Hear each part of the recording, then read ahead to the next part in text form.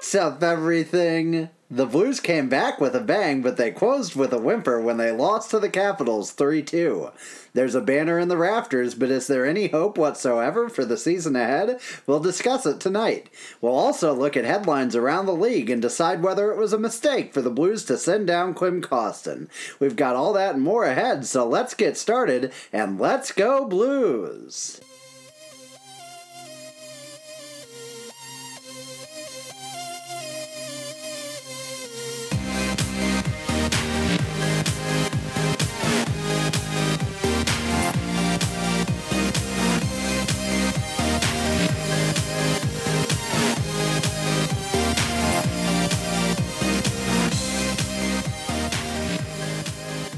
Welcome back, everyone. Welcome to the Two Guys, One Cup podcast. It is Wednesday, October 2nd, and we are coming to you from our cramped but luxurious studios in that weird white box on the ice at the Enterprise Center where they kept the banner before it went up into the rafters.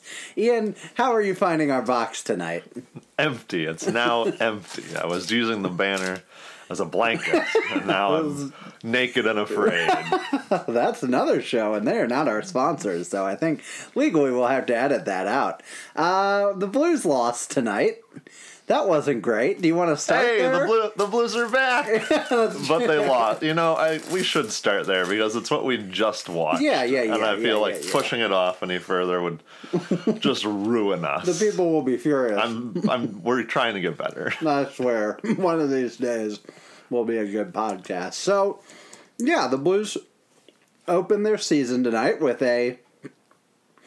let's call it a lackluster effort against the Washington Capitals. It was great at times, but those times were very early in the game. They had their chances. But let's start with the beginning of the game and the banner raising.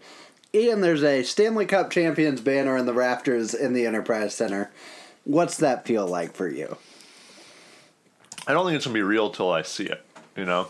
Mm-hmm. Like, it seemed really cool on TV, but I think seeing it, kind of like seeing the new Jumbotron when it happened and everything, I'm going to have to see it to believe it. It was really cool to watch, though. It was neat that they got a picture in front of it with the cup. I guess it's on just one end. It's not going to be by all our Central Division championships and all that are all lined up. It's just over a goal. It looked like it, which is fine. Yeah. It should get its own place, I guess. For sure. I thought it was nice. It was cool that they had the patches on their jerseys. They looked really Except weird. The patches themselves looked awful. They looked weird, cool. But when I realized it was supposed to be the banner, I was like, okay, that's kind of neat. And they can auction them off or what have you. Maybe at a certain event, they'll be auctioned off. I don't know what event you're talking about, but nor do I. Yeah, it was a lot of fun watching that happen. It was cool that they got to have the cup one last time and skate it around. It was kind of weird because this is really the beginning of not that anymore, and yet they get to skate the cup around, and it made sense because they didn't get to do it in St. Louis in that stadium, so that was neat. But also it kind of felt like this weird, like, all right, go raise the cup for everyone, now bring it back, now it's gone, bye.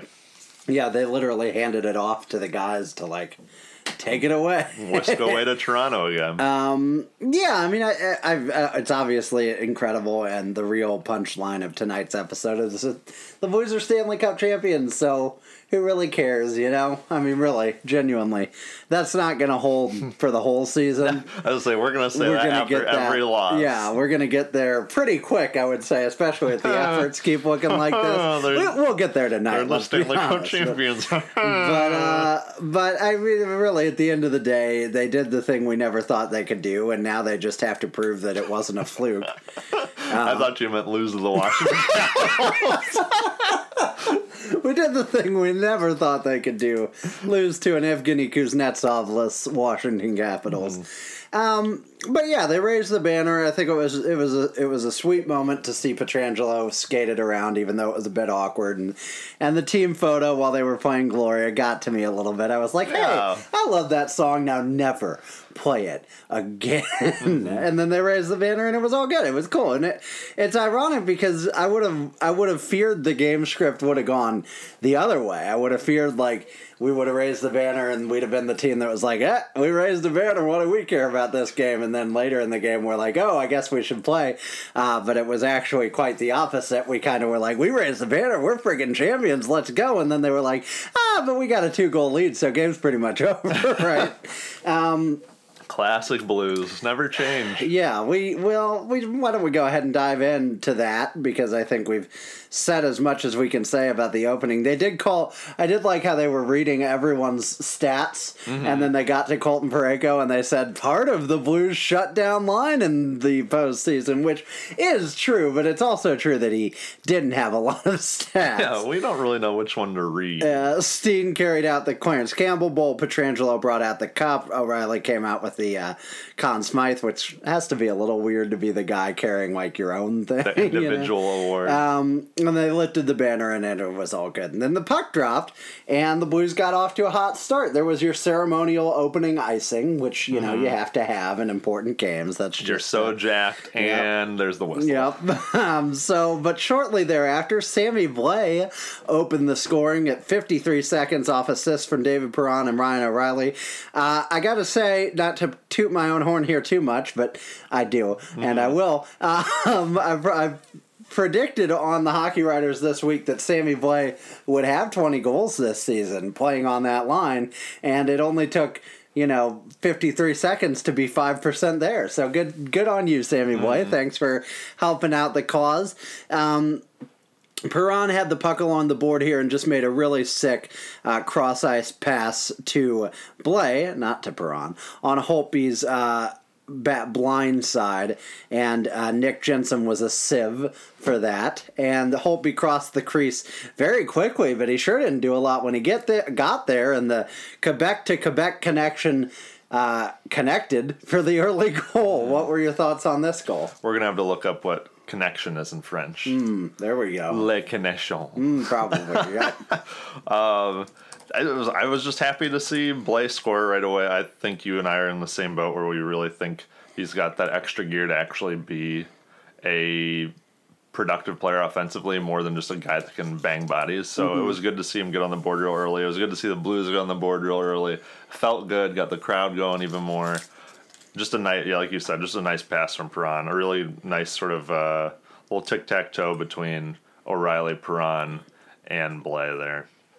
Connection in French, the first option is la lie, which I don't like, but also la rapport, which I'm very much in favor of. So that's what that line's called now. Ooh, la rapport. Or les rapport. Les rapport featuring Ryan O'Reilly. There we go. Yes, I like it. Because he's the factor. Anyway. We tried. The Blues continued to play pretty well and got a power play and scored on the power play. And Justin Falk got his first assist in a Blues jersey, number 72, Justin Falk. Brian O'Reilly backhanded it slowly from behind the net to Falk, who was at the point, who was ready there to dish the puck right over to Pietrangelo, who set up for the one-timer and hammered it home far side behind Holtby, and it was 2-0 very quickly, and I think this was, what you'd hope for in a power play goal. What did you think of this one? Yeah, this is great because this is our second unit. We tossed out the first unit that was Tarasenko, Schenn, Schwartz, Thomas, and Dunn, and they looked fine, but they didn't have a lot of sustained zone time. And then you toss out the second unit immediately, and they score. Looked really good on Pietrangelo to get the offense going. I think we both talked about it last episode that we think with him being paired with Falk and the fact that Parayko and Bouwmeester are now your newly anointed shutdown line, maybe Pietrangelo will get a little bit more offense going this season. Yeah, it was good. I mean, our subsequent power play, as we'll discuss, not very good. But this one was promising. It was a good start, and the Blues are up 2-0, and you're sort of feeling like they're off to the races. But the Blues did surrender a penalty later, and it was Bortuzzo, Bouwmeester, Bozak, and Steen on the penalty kill. It's weird to me that Bortuzzo and Bouwmeester instead of Parayko and Bouwmeester on the penalty kill, because Parayko's not on the power play, so it's not like he needs to, rest more, I guess, but maybe that was just the timing. Maybe he'd just come off a long shift or something, but that's a little strange to me. But I mean, I like that unit fine, and Bortuzzo blocked 2 big shots from Ovechkin, which I wouldn't do. I'm not man enough, so good for him. But it ultimately was to no avail as Ovechkin scored a few minutes later, 15:37 into the period, and basically just ate Jay Bouwmeester alive, but not in the way Jay Bouwmeester was getting eaten alive before, like early last season, because he was a human traffic cone. This was just because it was Alex Ovechkin, and he wound up for a big fake shot, and Bouwmeester bit on it, Double understandably, and then he toe dragged it around him and hit the wrister and scored pretty easily, which is what you expect Alex Ovechkin to do. He's the greatest goal scorer in the history of the NHL, so I will say it. I don't care what the people think. And as you pointed out here, he's scored 18 goals in 20 career games against the 20 career games against the Blues, which seems high, but I wonder what that stat is for him for other teams, you know? There's probably a couple of teams where it's weirdly low, but then there's probably a lot of teams that aren't that different from us, would be my guess. Any thoughts on that goal besides what we've already said? Sucks. I don't know. Yeah, it's nice. It's nice from a fan of the Western Conference, fan of a team in the Western Conference, to see Alex Ovechkin score in a way that is not just him set up in the circle for a one-timer. And he scores 50-plus goals a year. I can't imagine all of them are his signature goal, so sometimes I'm like, oh, that's interesting. He creates from different areas sometimes. Yep. And the Gretzky clock is on. You know, he's just got a not very unreachable now. I saw a poll from someone in the Capitals fan base that they had put on Twitter that said, would you rather see the Capitals win? It's one or the other. You see the Capitals win a second cup with Ovechkin, or Ovechkin pass Gretzky's goal record. And I think 80% of it was see Ovechkin win another cup. But from an outsider perspective, I'm like, yeah, pass that Gretzky goal record. I don't care about your second cup. Second period, the Blues were up 2-1 entering the period, and they had some good early chances. Thomas had a semi-breakaway. You said you didn't like how Thomas looked most of this game. Do you have specific thoughts on that? Or I just think that whole line didn't look great. Bozak, Fabry, Thomas didn't have a lot of sustained zone time. It was kind of one and done a lot, and I think he would have had more time that whole line would have had more time if we had a greater lead at that time. Yeah, probably true. Thomas also hasn't been back very long, so it might be understandable that he doesn't have his feet totally under him, and as a consequence, that line hasn't had a lot of time together, so it might take some time for them to gel. I hope they gel. That is also the line I see driving the most change. Like driving the most line change of anything. So we'll see how it goes. Yeah, for sure. O'Reilly and Perron had a scramble in net in front of the net. I think that was on our other power play, maybe. And then it started to go south after that. I would say the Blues were pretty much out of chances for the rest of the game for the most part. Blues scrambled a little bit in their own zone, and they had been hemmed in the defensive zone for about 40 seconds at one point. And then Bozak takes a tripping call. Would you like to talk about this play? Yeah, Bozak was as much a victim of the tripping call as any other human being that was part of this Certainly call. Including the person who was tripped. Yeah, Bozak tried to check Siegenthaler, who I've never heard of before, so he must be new. Welcome to the NHL, Jonas Siegenthaler. We'll never speak of you again.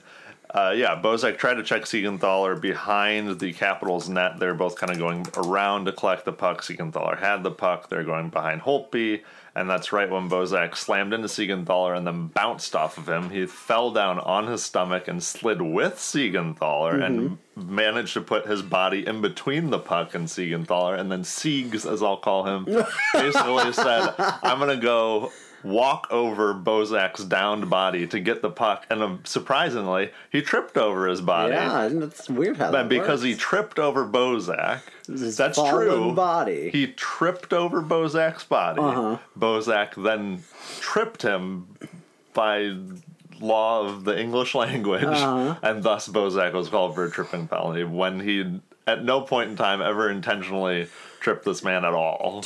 Two thoughts. First of all, when you said Jonas Siegenthaler, I thought you were making him up. making it up. That's his real first name. Yeah. Secondly, this would be kind of like if you were a logger in the forest and you chopped down a tree poorly and it fell on you and crushed you to death, and then they charged the tree for murder. That's what happened here. And it was an undeserved penalty, but naturally the Capitals capitalized on said undeserved penalty with Dmitry Orlov's first goal of the season, obviously, and Nick Jensen's first assist, and Lars Eller's second assist. So a couple of players reached 2 points tonight in this game. O'Reilly and Eller, and John Carlson as well, as we'll talk about. Spoiler alert. Eller won the face-off clean from O'Reilly and sends the puck back to Jensen. Your thoughts? For shame on O'Reilly. You can't lose that face-off, buddy. You're my boy. Why are you even here, Ryan? If really? You're not going to win face-offs, get the hell out with that. Just unbelievable. Jensen passed the puck to Orlov at the right point for a one-timer. Orlov puts a cannon of a shot past Bennington. We have this GIF from our wonderful Jefferson guy. Jeff Jefferson. It's got to change every time. That the puck maybe deflects off Steen's stick a little bit. Hard to tell for sure. But whatever the case, it beats Bennington.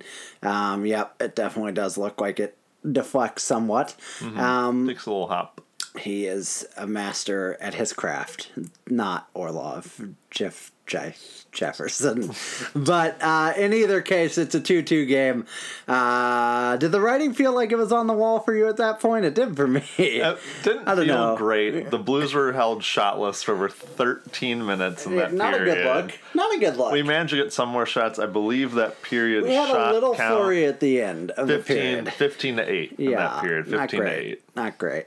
So we came out in the third, and we weren't exactly hot. We weren't as bad as we were. Schwartz got called for a high stick on Vrana, which I thought was Vrana.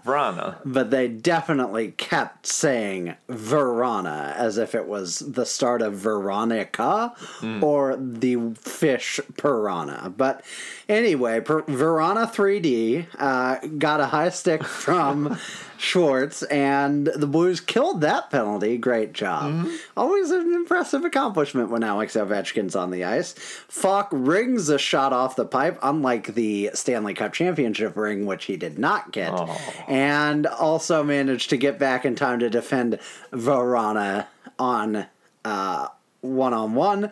He did a really good job. I thought he looked good for the most part. We can talk about it more after. I think he started to settle into it as the game went along.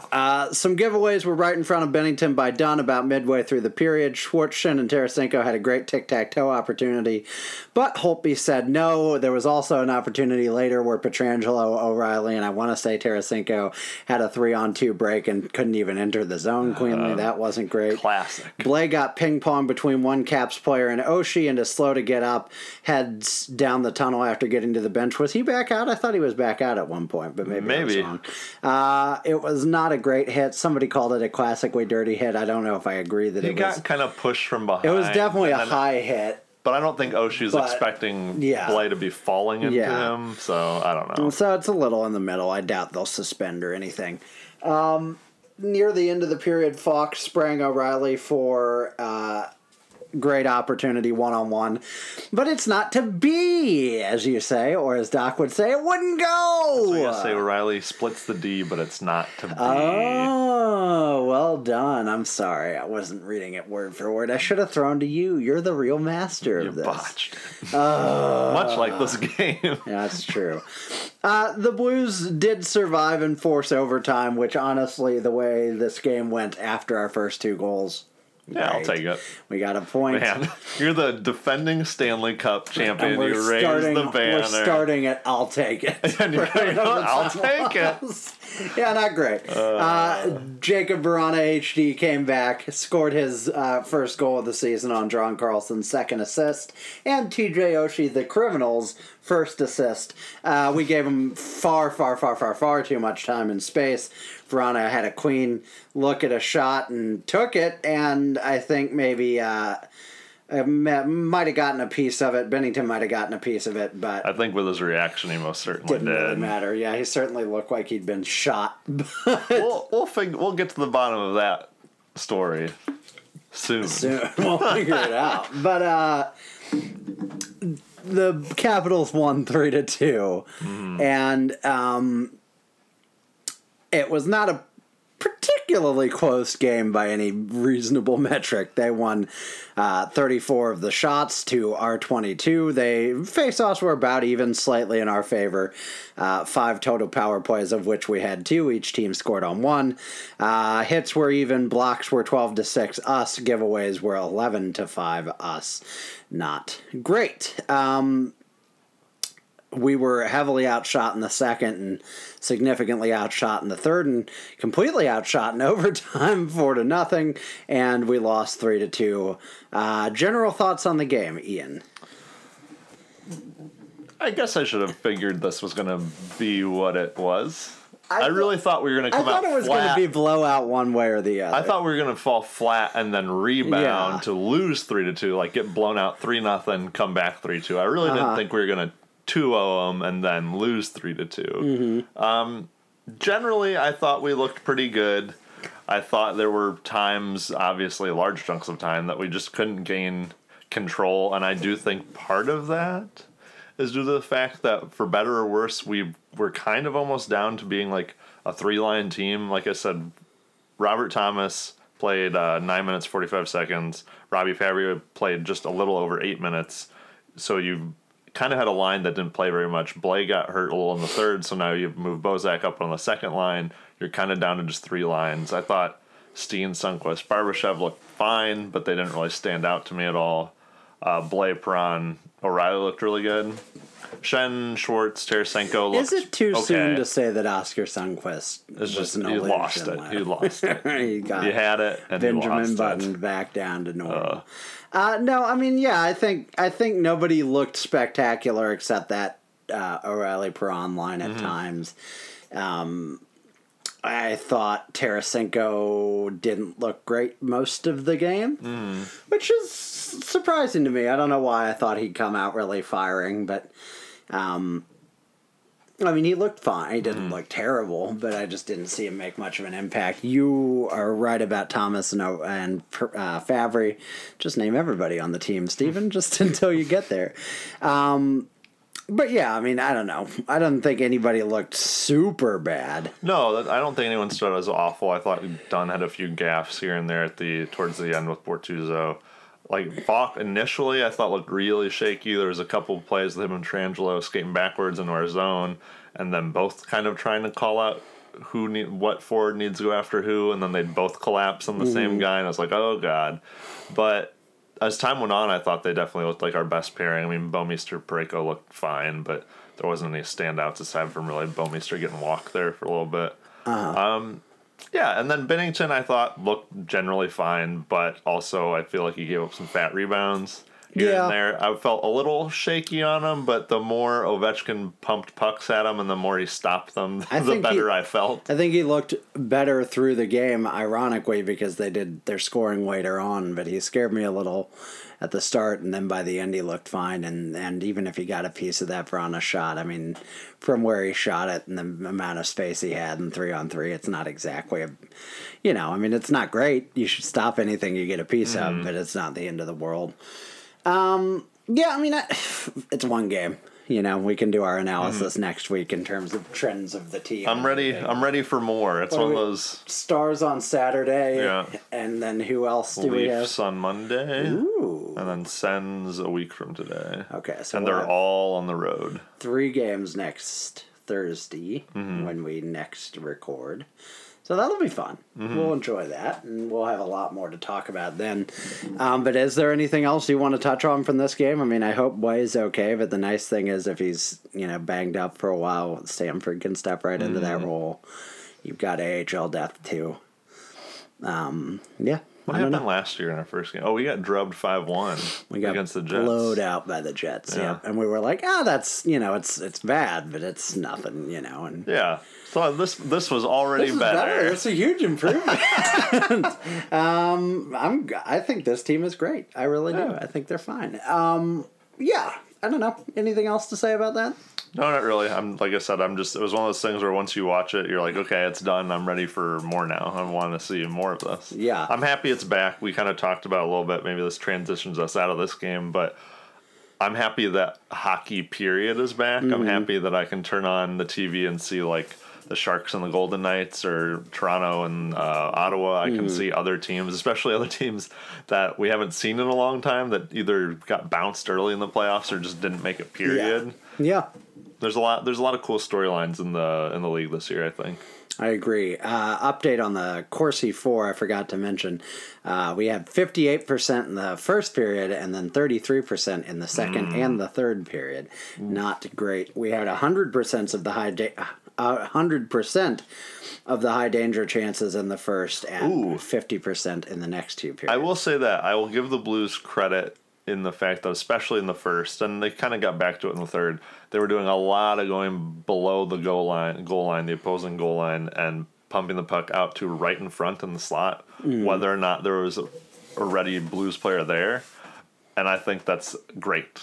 I would love to see this team do that constantly because it at least gets you have the puck in deep and you're trying to create offense, and even if it's just a scramble or whatever, it's something where you have the opposing team turning their back to people coming in. So we looked really dangerous when we were doing that in the first, and I don't know if we got away from it or they just became wise to it and we're cutting off the corners around the goal, but I would love to see us keep doing that. Mm-hmm. Yeah, I agree. So we don't need to belabor the point with that game. The loss sucks. We raised a banner. That's great. We got a point. It wasn't even a divisional opponent. Great. And we're better on the road. I don't know. So that's got to stop, though, by the way. I know. I mean, can we not lose at home all the time? If we go on this road trip and we're 3-0-1 by the end of it, I'm going to be like, come on, guys. Let's stop this. But other than that, it is what it is. And we're one game into the season. The season started. Hockey's back. Great. Want to talk about contracts first and then talk about the roster decisions, or how do you want to do this? What do you want to talk about? Maybe let's talk roster decisions. Okay, let's start there. There's one big roster decision that people are interested in, and then a lot of smaller ones, I think. Lots of decisions were made, but only one. Were there any surprises other than the one? No. Okay, so why don't we just talk about Klim Kostin not making the final Blues roster after, to be fair, a really spectacular he had a much better preseason in camp than I was expecting. I think, I am fine with this. I talked about it last week a little bit about thinking he probably deserved to make the roster just for the sake of let's just do it. Yeah, give him a taste. Give him the taste. Yeah, that sometimes it's motivational. But you'll never know. But he did get sent down, and people were unjustifiably upset, I think. Your thoughts first, and then I'll give some of mine. Oh, we had a poll, too. I don't know if you're looking at a poll. I'm getting it. Gotcha. I didn't want us to forget. No. So, I agree. I think we were both of the same mind that really it would have been nice if Kostin stayed up, even if it was just for a pat on the back. Hey, you played great in the preseason. Here's maybe a game, maybe not a game. Maybe you just scratch for 3 games and then we send you down. But a taste. You're with the team. You travel on the road with them. See, now that would have been kind of interesting, especially with this 4-game road swing they're about to have. And then you send him back down to the AHL if he played, just fine. And you go, there's your taste, and this is your motivation. Look how fun that was, or how cool that was, or how much work. You see how hard this team plays, or players in the NHL play. This is how much work. This is your gap. This is what you have to do this season. So that would have been nice. But if they really don't think they have the spot for him, or they're willing to give him time, then I don't want him up here just riding the pine for like 20 games or half a season or whatever. I'd much rather him be in the AHL playing top line minutes, which God knows that's what he's going to get. I'll say this, and it will contradict some of the things I'm about to say, but if Blais is actually hurt for a while, which I hope he's not, but if he is and they wanted to, they could call him up and play him there. I mean, I think Samford will get the first crack at it, but I wouldn't mind that. Well, that's the perfect line to try him out on, too, because he's going to be sheltered by those guys, and he'll get good minutes. But, yeah, I mean, generally speaking, I agree with you that if he's not going to get the time up here, he needs to go down. You have more thoughts to add to that?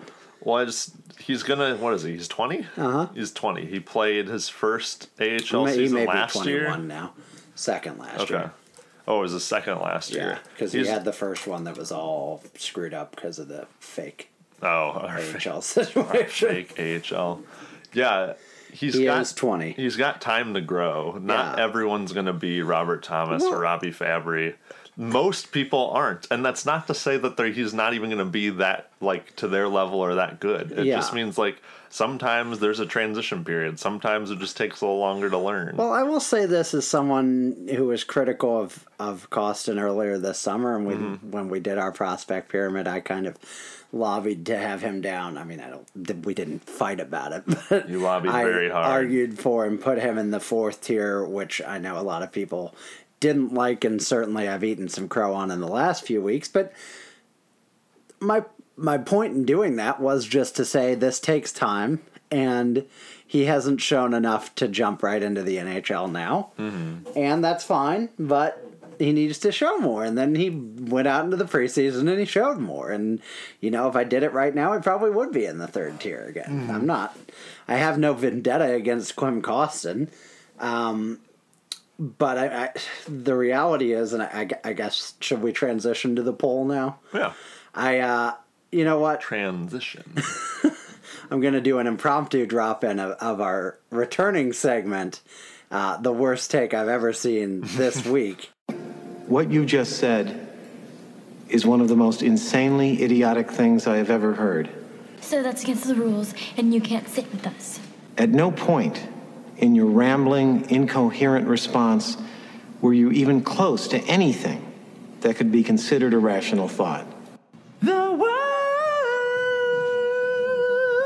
worst! Everyone in this room is now dumber for having listened to it. I award you no points. You can't sit with us! And may God have mercy on your soul. So we threw up a poll, and this was a little bit masochistic of me because I knew what was going to happen. And recency bias is a thing. And so it's written about in books. It's science studied stuff, yeah. And so I get that, and I don't fault anyone who is excited about Klim Kostin. I really don't. And I don't want this to become that. But we put up a poll about, and maybe I phrased it badly too, because I said, which player is the more interesting / important prospect to you?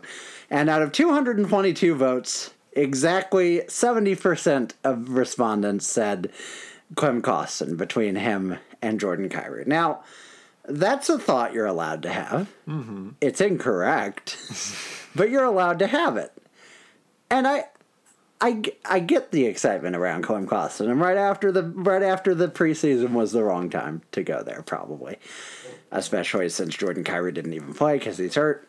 You should have asked this question when we were in our 10-game losing streak doldrum. That's right. But I want to be careful not to do this as an attack on Klim Kostin at all, because it's really not. But I think it's more about people are really sleeping on how good Jordan Kyrou could be. And I think it's because of this weird connection he has to Ty Ratty, which I do not understand at all. I don't. I mean, what is the connection exactly? That they're both fast? Mid-30s to 50 pick, and they kind of look similar, but not really. Was Ty Ratty ever our top prospect? Maybe he was for a while. He might have been like right around when he got drafted. But we had a while where we just didn't have any very good prospects, so that's the thing. too. So to throw back to the prospect pyramid, he might have been our top prospect, but he would have been like, in all honesty, like a tier 4 at best. Yeah, I think maybe a tier 3 at his height. Yeah, like right when he got drafted. Maybe when he put up 110 points with the Winterhawks, we probably would have had him in 3 or 2. I remember even hearing after 1 year, there wasn't all these glowing reports of him. After 1 year, as he finds the quiet areas of the ice, he is a good passer. He's got good vision, and that was it. And then people were like, he's not a very good skater. He doesn't have a very good shot. He's not very good defensively, and that was all talked about, like, I thought, at least, maybe in my circles, plenty from what I read, and it was like, okay, so he's going to be fine, or he might need some work. But he was never on anyone's top prospect list. He was never talked about over and over again by media outside of St. Louis, which Jordan Kyrou has been, and Jordan Kyrou continues to be. Ty Ratty, by the way, 6 points in 10 games for Locomotive in KHL this year. So good for Ty Ratty. He's found a home. Yeah, I mean, here's the thing. Ty Ratty and Jordan Kyrou have a couple obvious things in common. They are about the same size. Jordan Kyrou is actually a little bulkier. But how tall is Jordan Kyrou? They're both 6 foot. Okay, so that's according to Elite Prospects, which isn't small. That's not a small player. That's the other thing I hear. That's like a regular size player. I'm like, no, he's just not 6'5", which a lot of people are not. Yeah, exactly. I don't know. Maybe I have a theory.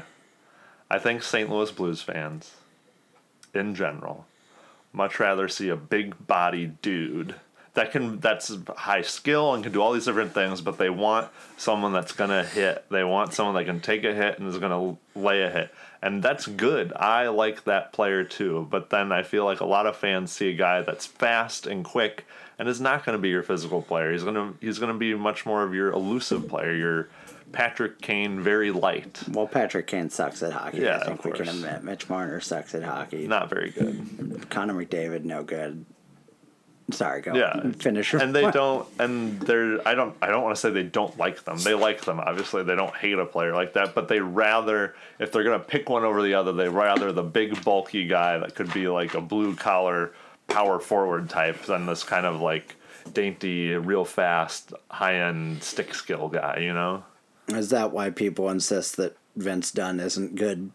When I mean, there aren't that many people who do that, but I feel like the Parayko to Vince Dunn comparison is like hugely disparate when they had like the same point shares last year. You know, I don't know. It might be. I think the size is definitely the biggest factor, and it's weird to me because that's not the modern NHL. And what I think people are missing on Jordan Kyrou is that he's an elite skater. He doesn't just have straight line speed. And by the way, if you've never watched him in person, he is the fastest player you've ever seen skate in a Blues jersey. I can guarantee it personally because I've seen him enough and I've been blown away enough times to say that. But it baffles me because we have two great things. They're both great prospects. They're both exciting.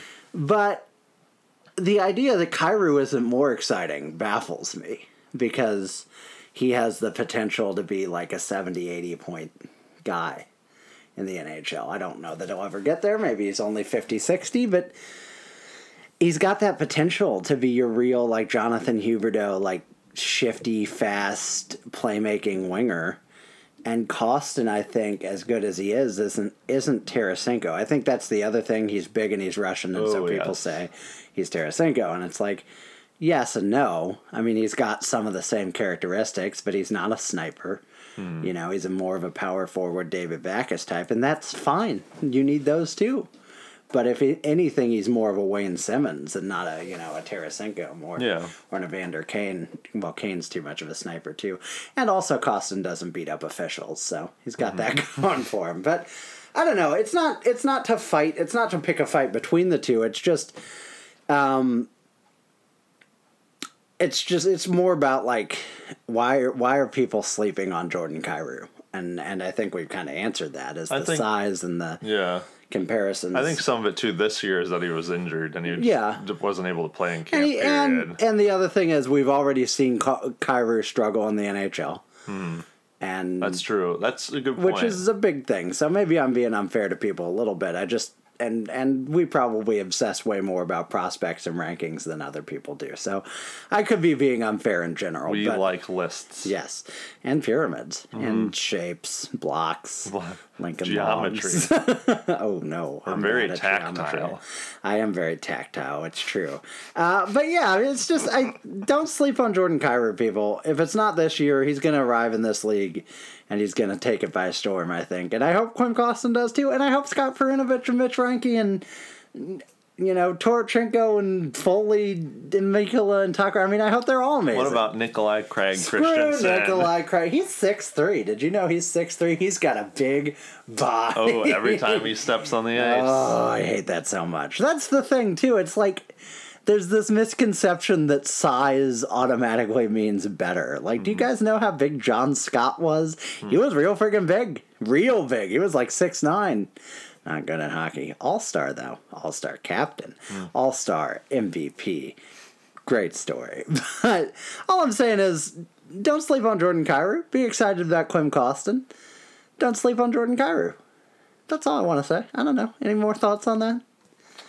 Lots of prospects worth keeping an eye on. Yeah, and that's the fun. One of the fun things about this season is,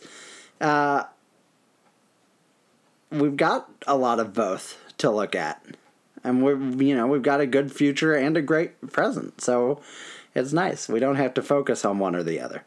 But a mostly shitty past. Until last year. That's true. Cody Glass has his first NHL goal. That kid's going to be a stud.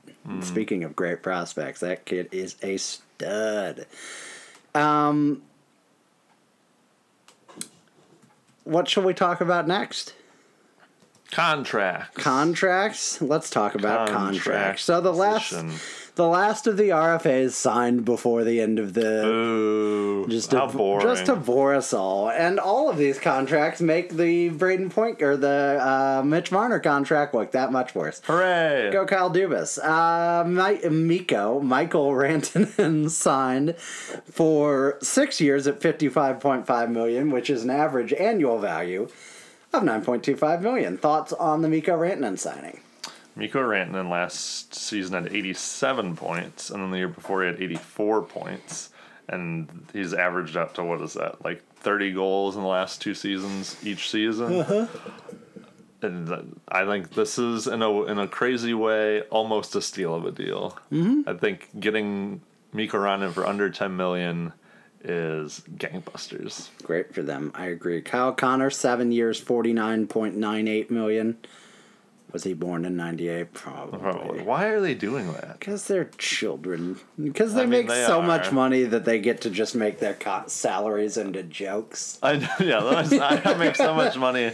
Might as well. Imagine going into a contract negotiation or asking for a raise with your boss and saying, actually, though, I was born on April 17th, so could you make it end in a 1-7 instead? Kyle Connor looks so much better in this picture on Hockey Reference where he just has like a regular haircut.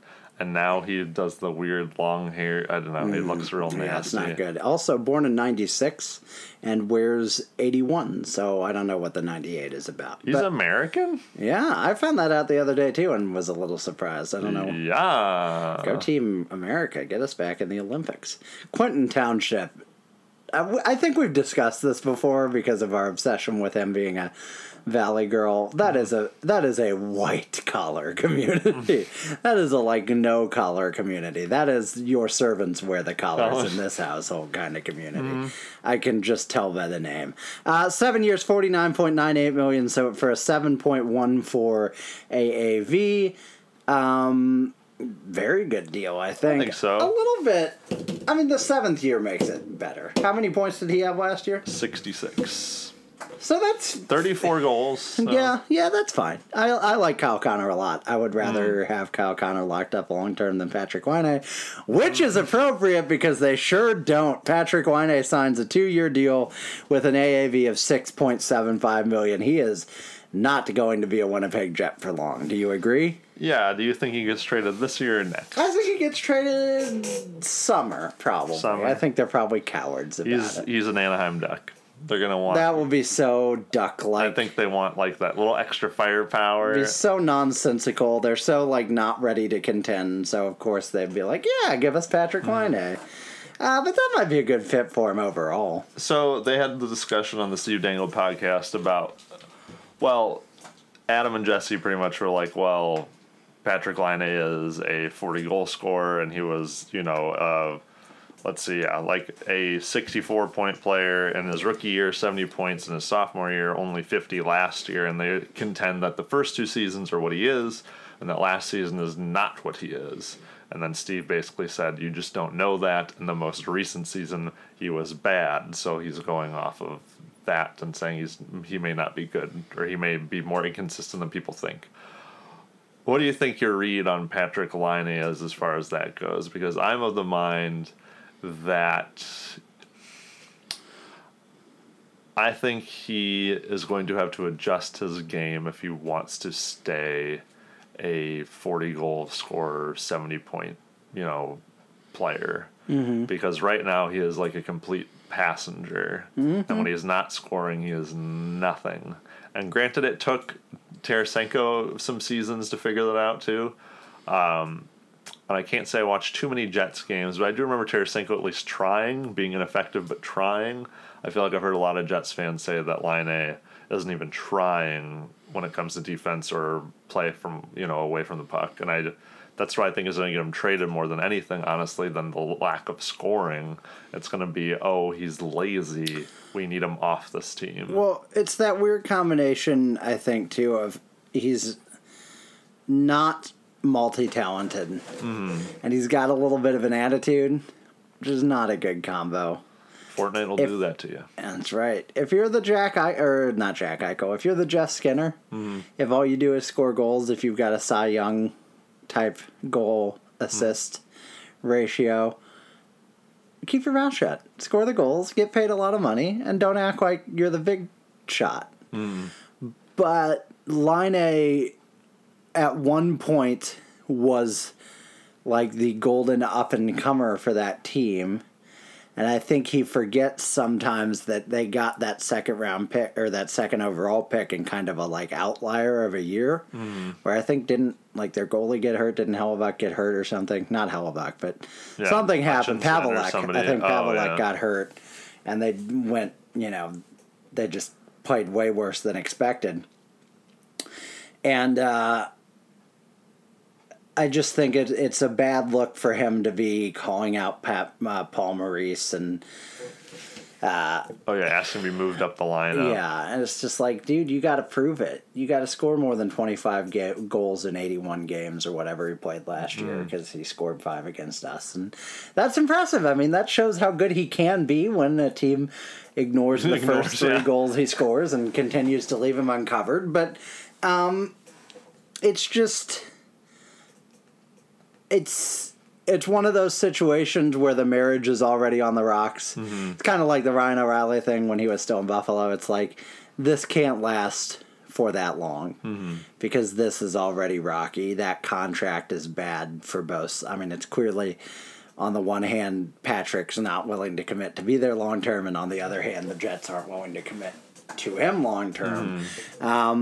And I do. I tend to be more on the side, to answer the question you actually asked me, of he is not what I would call an elite player. He's elite at a thing. He's as good a shooter as there is in the league, but he's not as well-rounded enough to be the arrogant kind of star of the team that he thinks he is. And I think that will end up getting him moved elsewhere. And he could prove me wrong by having 45 goals this year and looking great. But even if he does that, he needs to do it in a different way to really grab me, I guess. I don't know. Anything else to say about that? Where do you think he ends up in Anaheim? Yeah, I think for some reason that team sticks out to me as a team that could use a a large goal scorer and won't mind if he's not playing defense because they have fine defense out there as is. Because, the Winnipeg Jets need anyone and everyone to play defense for them because their defense is gone. Their defensive core got up and left. So it's an even bigger glaring mark against any player that can't or will not play defense. Yeah. Yeah, for sure. So, I don't know. We don't have a lot else to talk about tonight. Should we talk about other stuff, or should we wait until other stuff has passed? I was going to ask you the same question. What's your gut instinct? We've sure teased him on this episode. Do we want to preview it and then talk about it after the event? No, because I would hate that if I was listening. So that's what you get. So you're just going to sorry. torture him? Oh, God. I'm sorry. Okay. Let the mind wander wildly. Okay, well, Ian and I are going to do a thing sometime in the next week. And I guess we'll talk about it next week. And I'm sorry, people. My hands are tied. I can't control this maniac. Is there any other NHL news to discuss? Makes me feel uncomfortable then being so withholding. Well, you can only do what your mother taught you. Look at me being withholding. I don't know your mother extremely well, but I think she's a very nice lady. Oh, very. But, so kind. But also, I don't know. But yeah, we're doing a thing. Darcy Kemper signed a 2-year contract extension with the Coyotes. Hey, there you go. That's the Arizona goalie I should have drafted. There we go. I got him. What do you think the AAV was? Does it say? 2.6. Financial terms were not released. I bet they were on Twitter, though. Give me a second. Oh, they were released, though, somewhere. Oh, yeah. You got the goods? Does Elliot Friedman got the goods? Craig Morgan is saying $4.5 million, but is that per year or total? That's total. You think so? He's not making $4.5 million a year. He was like real good I don't last year. care. I don't give a shit. That guy's making 2.25, like I said. They were talking about it on Fox Sports Arizona, and they were talking to Rick Tocchet, but I thought it was Darcy Kemper, and I was like, you should not sign that man. He is 60 years old. Yeah, good for him, I guess. Good for Darcy Kemper. What do you think about, before we move on to, before we close out, 2 more things to talk about quickly. One, thoughts on the already we're fine with having a love affair with Austin Matthews things from the NHL and NHL 20 and everything else. Oh, that they're just going to ignore whatever happened with them? Uh-huh. Of course they are. Of course. Yeah, I guess that's true. Tavares is captain. Any thoughts on that? Obviously not always the plan, whatever they say. No, and I always find it interesting when someone is a captain on one team and they move to another team and then they become captain again. And not because, obviously, they're captain material, but it just seems kind of funny that, like, you've known these people for a year. Yeah, well, now you're their captain. Yeah, it is a little strange. Final question. Thoughts on the earth-shattering and heartbreaking retirement of Lee Stempniak? Oh, yeah. You know, I will remember you. He was never a champion. But he was the champion in our hearts. Yep. He brought us Alex Steen. He never brought a captain He did. to the Las Vegas Golden Knights. Thank you, Lee Stempniak. Jesus. You got us Alex Steen and Carlo Koliakovo. I'm sure there are worse trades. But so bad.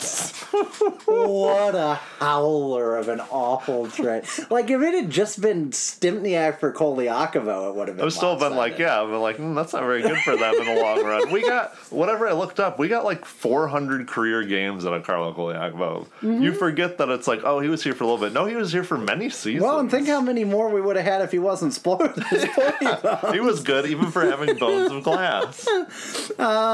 Yeah, we got a lot of that out of him, and then Alex Steen is like like 4th or 5th all-time career games played for the Blues, and Had a 30-goal season here or there. 284 career games here for Koliakovo. Oh, okay, less than I thought. 91 points in that time? I wouldn't have thought even that. He had a 32-point season in 67 games? Wowzers. Okay, Splody Bones. I see you. And now you're talk show host in Toronto area. So, yes, thank you to Lee Stempniak for being a part of that. Thank you, Lee. Thank you, Lee. We love you. We love all of you for listening. We will be back next Thursday, and then the schedule gets a little wacky after that. We'll keep you posted, but that's only if we survive this happening tomorrow night or some other night. I don't know. It could be any night. Who knows? But we'll talk about it next week, unless the paper covers it first. Who knows? We'll figure it out. The paper is no good enough. But until we meet again, sayonara and goodbye. See you later.